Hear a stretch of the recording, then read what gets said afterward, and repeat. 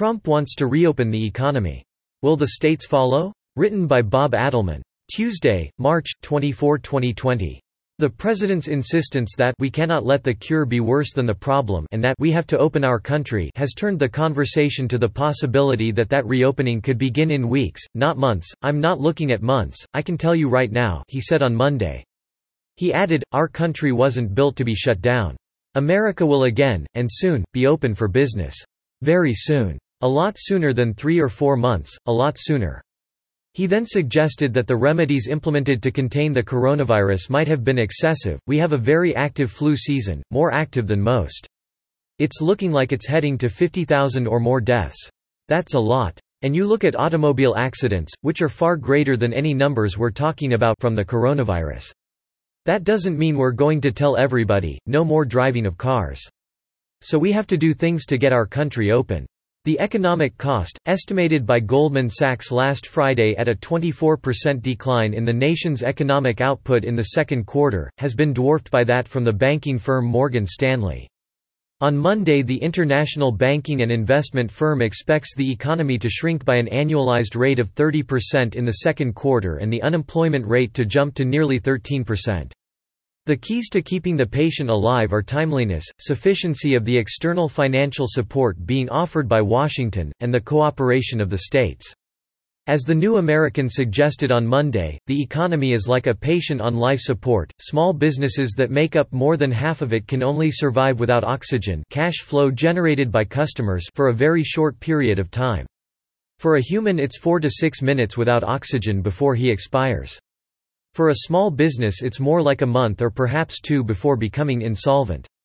The sufficiency of the financial support being offered, already in place and being debated in the Senate at the moment, is estimated to top $6 trillion. Not having traveled down this road before, it's pure speculation about whether that's enough to keep the patient alive until the customers return. If Morgan Stanley is right, that the coronavirus outbreak peaks in late April, a sharp rebound would begin in the June-August quarter, leading to solid growth in 2021. What would that rebound look like? And what would be the long-term effects of the coronavirus scare?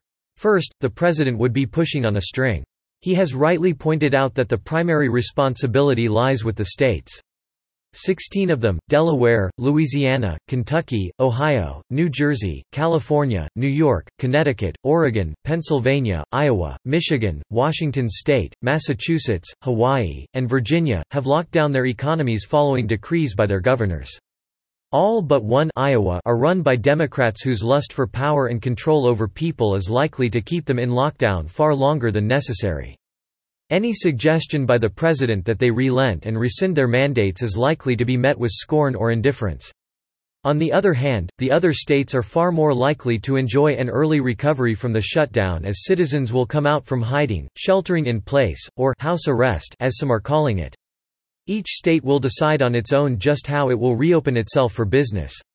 It's more than likely that the reopening will take place in stages, with the businesses least likely to spread the virus opening first. Seniors and those with compromised immune systems will be protected. So the recovery will take place slowly, over time. Some are suggesting the aftereffects of the shutdown will still be felt a year from now. But as The New American and others have suggested, the country is likely to be stronger, safer, healthier, and better for the experience.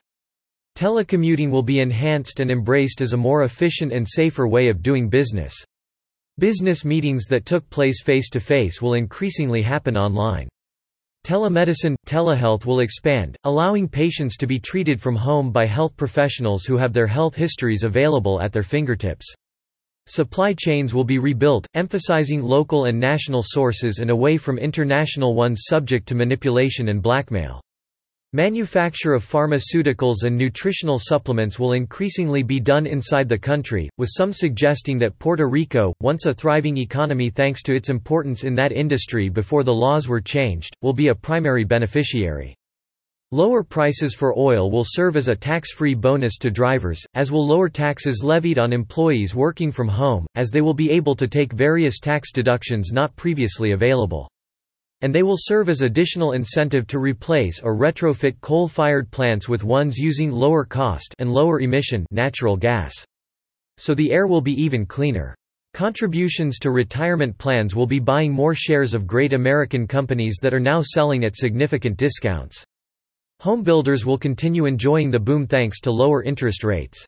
And refinancing of existing debts at lower rates will serve as another tax-free bonus to citizens.